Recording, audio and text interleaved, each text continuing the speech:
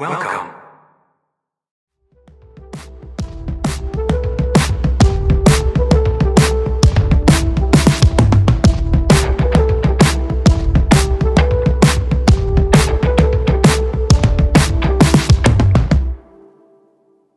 My name is Tiffany Marchink. I'm originally from Charleston, South Carolina, which is where I entered into the military after a semester of college. I spent 24 years in the Army on both active duty and in the reserves, most of which was spent as a religious affairs NCO, formerly known as a chaplain assistant. I also spent some time as an Army recruiter, and my last 6 years of being in, I was an instructor for AIT. AIT is Advanced Individual Training, or your job training, known in the Air Force as Tech School, or in the Navy Sea School. I am currently back in South Carolina doing this podcast, the Medal of Honor podcast. Hi, this is Sia, co-host at Innovation Calling Podcast here. I want to extend my gratefulness to all the men and women who have served our country. We've had the honor to highlight some amazing military leaders and learn how they've applied their experiences in civilian professional life. I'd like to give a shout out to retired Brigadier General Robert Spalding on how the U.S. can be more innovative for the future of telco, and Jim Murphy, founder of Afterburner, on using continuous business improvement through flawless execution. It's that kind of discipline and constant drive to be better that I see in most veterans. And let's be honest, from a business perspective, it is most profoundly appreciated. So thank you for your time, your sacrifice, and love for our country. Keep on being you and proudly pursue your dreams. You've got this. And thanks again. I was on the worst battlefield ever. The darkest, coldest, most bleak battlefield in existence. What made it so bad was that I was all alone. My life and my well-being was at stake, and I had not an ounce of control of any of it. I had no control over anything, and I was all alone. Why wasn't anyone around to pull me out of this place? I couldn't get help because I was paralyzed.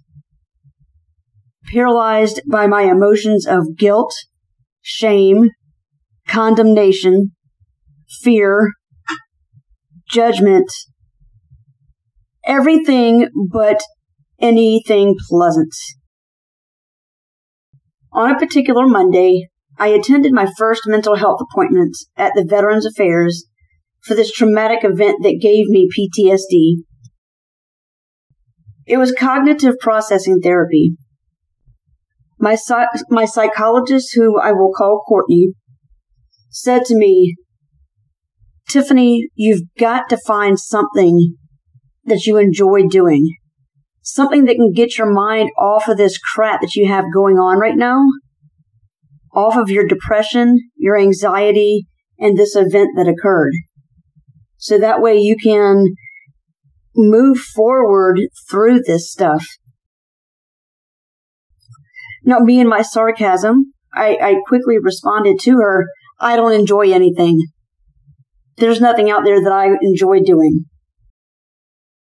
And she said, "There's got to be something that makes you happy, something that you would enjoy doing. You just have to figure it out, whatever that thing is for you." I knew that I liked to connect with other people.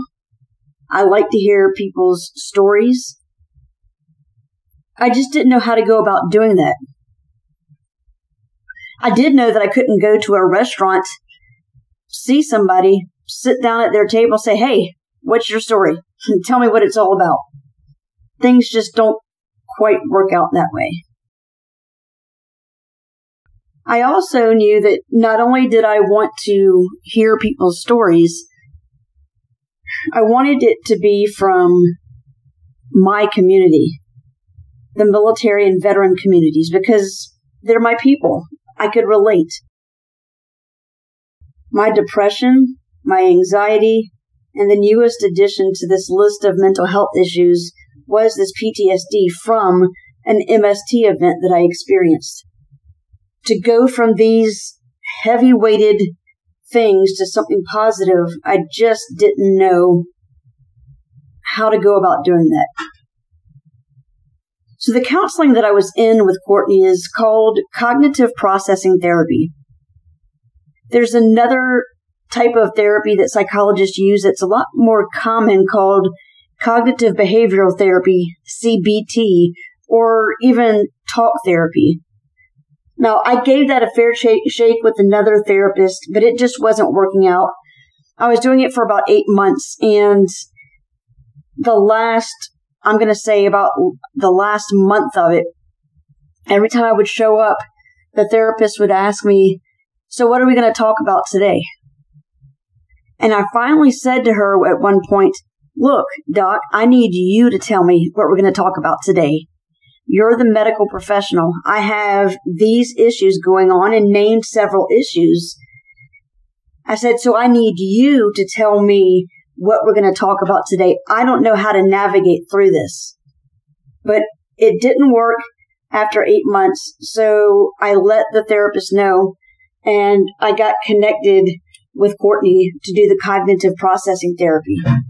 Now, I will tell you that CPT, it's intense. It really is. And I was even told on my first session with Courtney, now look, you need to understand that many people do not complete this program because it's intense. And I did take a break from it at one point, but I did finish it as well.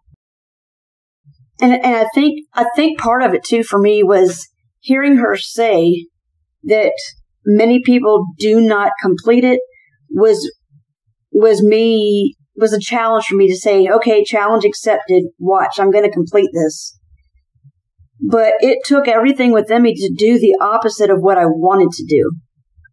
I wanted to bury everything that happened from my MST or military sexual trauma and hope that it would just disappear. I didn't want to have anything to do with it. I didn't want to have to deal with it. I just hoped that if I'd ignore it long enough and bury it deep enough, I wouldn't have to address any of it because it would just dissipate somehow. But obviously that was an unrealistic thought process and didn't happen that way. During this CPT, I had to write out the sequence of events about my sexual trauma. And each time I had to write it, I actually had to write it out from scratch each time. I couldn't just copy and paste from the previous time I had written it down. It would go from having to write down the facts of the events to writing the facts of the events, but how I felt at the time it was occurring. And then even another time having to write it down and then talk about how I was feeling as I wrote it. During this time also, I had to work on these ABC worksheets. ABC, the A stands for an activating event. The B is for a belief or a stuck point that comes from that activating event. And then C, the consequences. And the stuck points, oh my gosh, I had so many of them. But the stuck points are those thoughts that prevent me from recovering. Like saying that this MST was my fault, that if I had only done this or I only did that the sexual assault would not have happened. It's not a feeling, it's not a behavior, it's just this thought that a person has that is preventing you from moving forward. And I had a lot of those that I had to overcome. And the events that happened this day, they were indeed traumatic. I didn't know a person could feel that many emotions all at one time. I felt guilty for the assault. I felt condemnation, shock, violated, rejected, angry at my perpetrator for violating the trust that I had given him after years of knowing him both personally and professionally, and even a relationship that was a little more than just a mere friendship. I was even angry at myself for allowing it to happen. Because in the military, as a non-commissioned officer, if something is wrong, you fix it. If you see an issue, you address the issue, you fix it, and you move forward. So that's where I was hung up a lot with, was the fact that an event happened to me and I didn't do anything about it to fix it or prevent it from happening. While I needed healing from the events of that day, what was even more difficult was not just feeling alone, but actually being alone as I navigated the process of filing a complaint. You see, because I was in the Army, because I was an Army reservist, when this event occurred, it occurred on a non-duty day. In the eyes of the Army, it never happened. Now, when I say it was a non-duty day, that means that, yes, I was still in the Army. I still had my ID card. But the event happened on a Tuesday, not on that 1 week in the month or 2 weeks in the summer kind of thing. My perpetrator, however, was still on active duty. So when I went to the emergency room of the VA, they contacted the police department of the neighboring town where the event occurred and told them what happened, including providing names and numbers. And then I just had to go from the ER to that police station to give them my written statement. And as they were doing their investigation, they contacted the perpetrator. And because he was still on active duty, they contacted his chain of command. And that's how the investigation started in the Army. CID in the Army, like in the Navy, it's called NCIS. In the Army, it's called CID, for the Criminal Investigation Services. This event became an unrestricted sexual assault report without me even being able to choose whether or not I wanted to file a complaint. I could, however, choose a level in which I participated in the events, but that's really about all the say I had in it. This felt like it was beyond just picking at a scab and opening a wound. The wound was still raw and couldn't even develop a scab because it was just continually being relived and picked at, because I had to share my story with different entities as they did their part. I had to tell the police station. I had to tell CID. I had to tell JAG. JAG is the Judge Advocate General, the attorneys in the military. There were no words that can describe everything I was feeling. I was just feeling rejected on every front. I was jobless. I was homeless. I was betrayed by a friend, or at least somebody that I thought was a friend. Being a veteran means having the honor and privilege to serve our country and to be alongside others who made and continue to make the ultimate sacrifice. We'll be right back. The first thing that comes to mind when I think of being a veteran is sacrifice, because you sacrifice a lot. And if you're out there trying to raise a family while in the military, they also sacrifice a lot. And I would also say pride, because when I look at the faces of my family as they talk about my career, and I know how very proud they are of me, that gives me great joy. And for every soldier that served with me, thank you. Thank you, because you contributed to my career. And if you're serving today, I commend you. And I would say, do not be a 60% soldier, be 100% every day. So when you look at the mirror at the end of the day, you also have pride. I would say to you, be safe and God bless. I wanted answers, usually most of which started with why, but I wanted answers, but I had nobody to ask. And quite frankly, a lot of the questions I didn't even know what to ask. I just knew something needed to happen. Now, I remember when I met with the CID investigator, I asked him, how long does this process take? Because I just want to be done with it. I want it to be done and over with.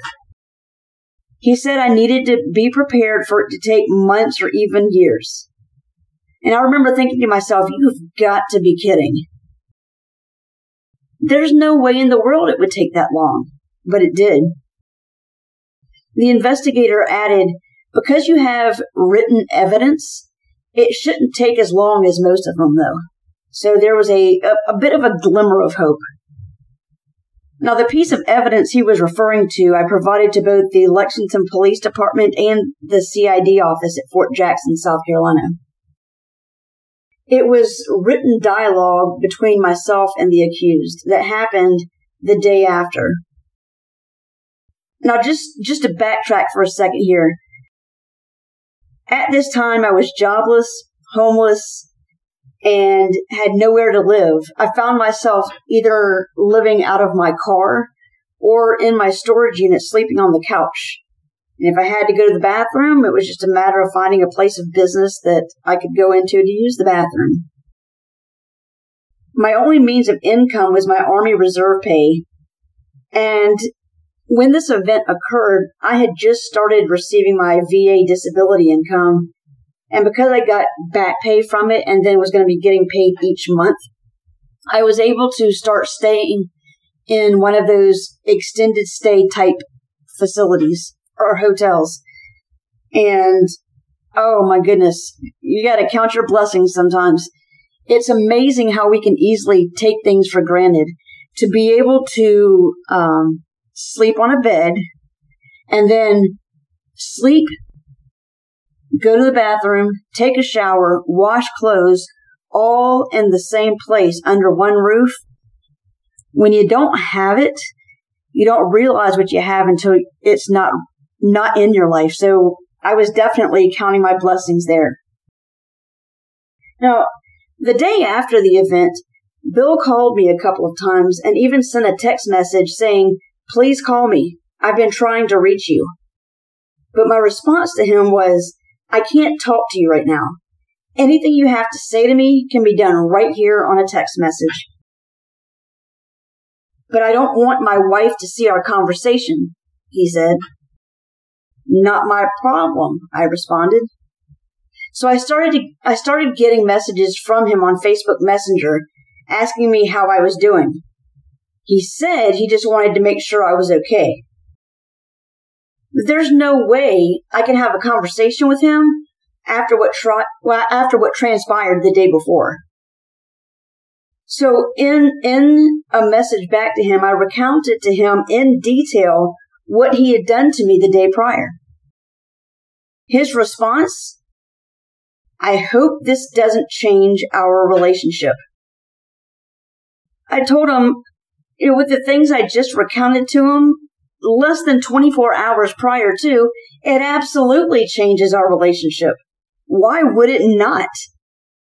I can't maintain a friendship with someone who would do to me what he did. Friends don't do that to each other. That's not a friendship. His response was, "You're right." But I continued. I said, "How can you think what you did to me was okay? You know that my desire has always been to wait until I was married before having sex." His response, "I was wrong. I do need to get my moral compass in check. I hope we can still remain friends, though." And I said, "No, absolutely not. We can't still be friends. Come on." And his last response, what ended this dialogue between the two of us, was him saying, "Does this mean my career is over? Does this mean my career is over?" So that was an indication of where his focus was. He wasn't calling to check on me, to see how I was doing. He was calling to see if I was going to do anything with what had transpired the day before. And like that CID investigator said, this process did indeed take years. And this wasn't even a court-martial that they went through, which means, they did an administrative separation board, which means there was no criminal activity that would be part of it. The administrative separation board was just merely a means to figure out what the character of discharge was going to be for him because of what occurred. JAG was one of those other entities in which I had to retell my story to several times, especially when they were having those follow-up questions. And I asked the attorney why they were still going back and forth about whether or not to do a court-martial. When you have a case like this, it's, like within the military, it's the government versus a master sergeant, not me versus him. So I ended up being the government's witness. And when I was talking to JAG, one of the ones that was going to be trying this case, his response to me was, "You've got to understand, we're dealing with someone's career here, a senior NCO's career with over 20 years of service." Without hesitation or even thinking, I picked my jaw up off the floor and said to him, "You've got to realize we're dealing with somebody's life here. An NCO, maybe not as senior, but an NCO who also has 20 plus years of service." As I pointed to myself, I walked out in tears, just unbelievable. I could not believe that was just said to me, that they were debating on whether or not to do a court-martial because it was somebody's career that we were dealing with, which apparently was more important than what that person did to another NCO. When that administrative separation board occurred, I testified at it over the phone. Later that evening, I received a phone call from one of the other JAG officers saying that Bill was found guilty of 2 of the 3 charges. The paper was going to be sent up to Big Army, where his terms of separation and VA benefits were going to be determined. That night, I cried myself to sleep. It was finally done and over. I don't know much about what happened after that, except that the paperwork got kicked back to the unit and another administrative separation board was done because a new 1-star general had come into command. Apparently, my testimony was used at that. His flag was lifted, and he was no longer in. Hi, this is John McCaskill, recently retired Navy SEAL commander. I just wanted to say what an honor it was to serve as a service member within the Navy, and what an honor it is now to be a veteran serving my fellow veterans in the nonprofit space. Thank you to all those who serve or have served in or out of uniform as a service member or as a family member. So thank you to all the veterans out there, and we remember and honor you. Thanks. This is where it's at. Earlier in the episode, I shared that Courtney, the psychologist I was seeing, suggested that I find something in my life that I would enjoy doing so I can focus on this thing that I would enjoy doing as I did it and not dwell on the things that I had going on, like my depression and anxiety and the stress of going to court and dealing with an MST and the PTSD associated with it. As I did the searching, hearing stories of individuals in the military and veteran communities is what I realized I wanted to do. I love hearing where people came from and how they overcame. Now, granted, I was sure that it was not going to work out, a podcast, because never did I ever really listen to podcasts, maybe one here and there, but that would be about it. And I don't like the sound of my own voice. So why would I just want to go and start a podcast? But I will tell you, in the past year, year and a half that I've been working on this, it has done more for me in my life than I ever expected it to.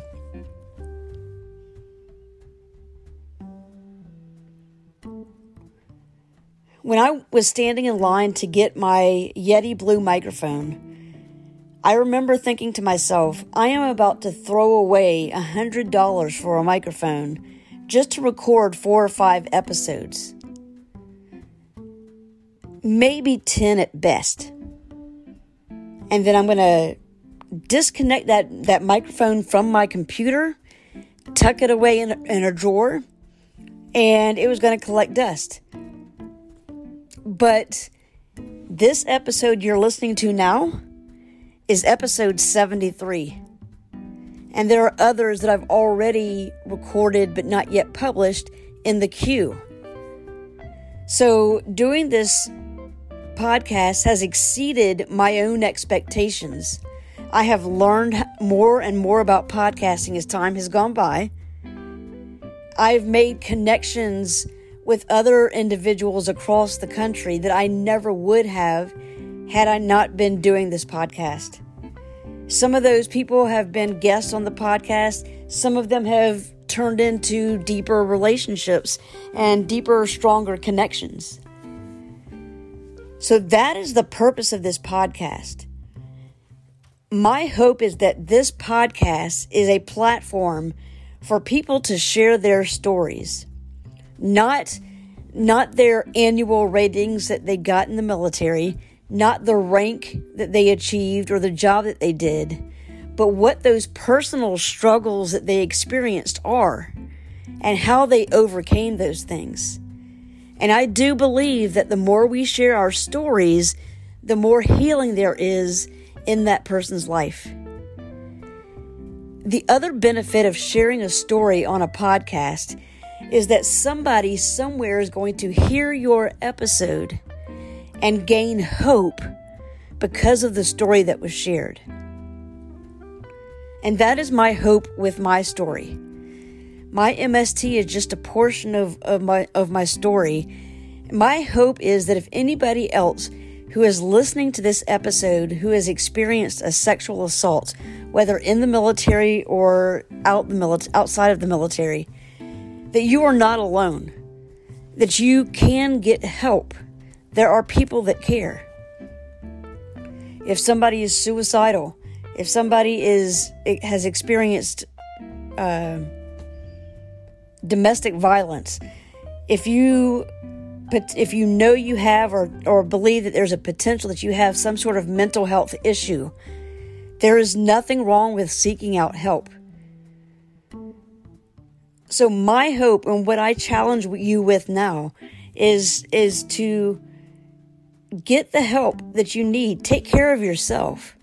Whatever line of work you are in, you've got to first take care of yourself.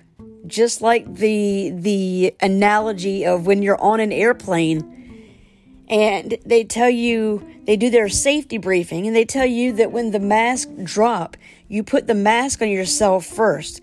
Whether it's an adult that needs help or a young child, you have to first put that mask on you before you can effectively take care of somebody else. So season 2, we're going to be hearing stories from people within the military and veteran communities who have struggled with suicide or have been impacted by suicide. People with mental health issues and how it has impacted their life.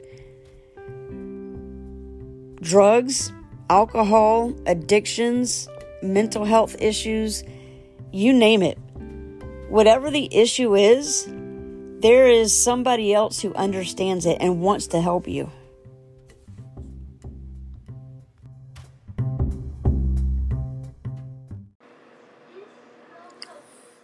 What Black History Month means to me, it means honor, perseverance. It means my black is beautiful. It means I am important. It means all to me. As my forefathers has come before me, my mother, my father, my grandparents, all the Army veterans that I've been established around that look like me, dress like me, act like me. We are the past, the present, the future. We are the culture. And it means 100% everything to me. Thank you, and have a nice day.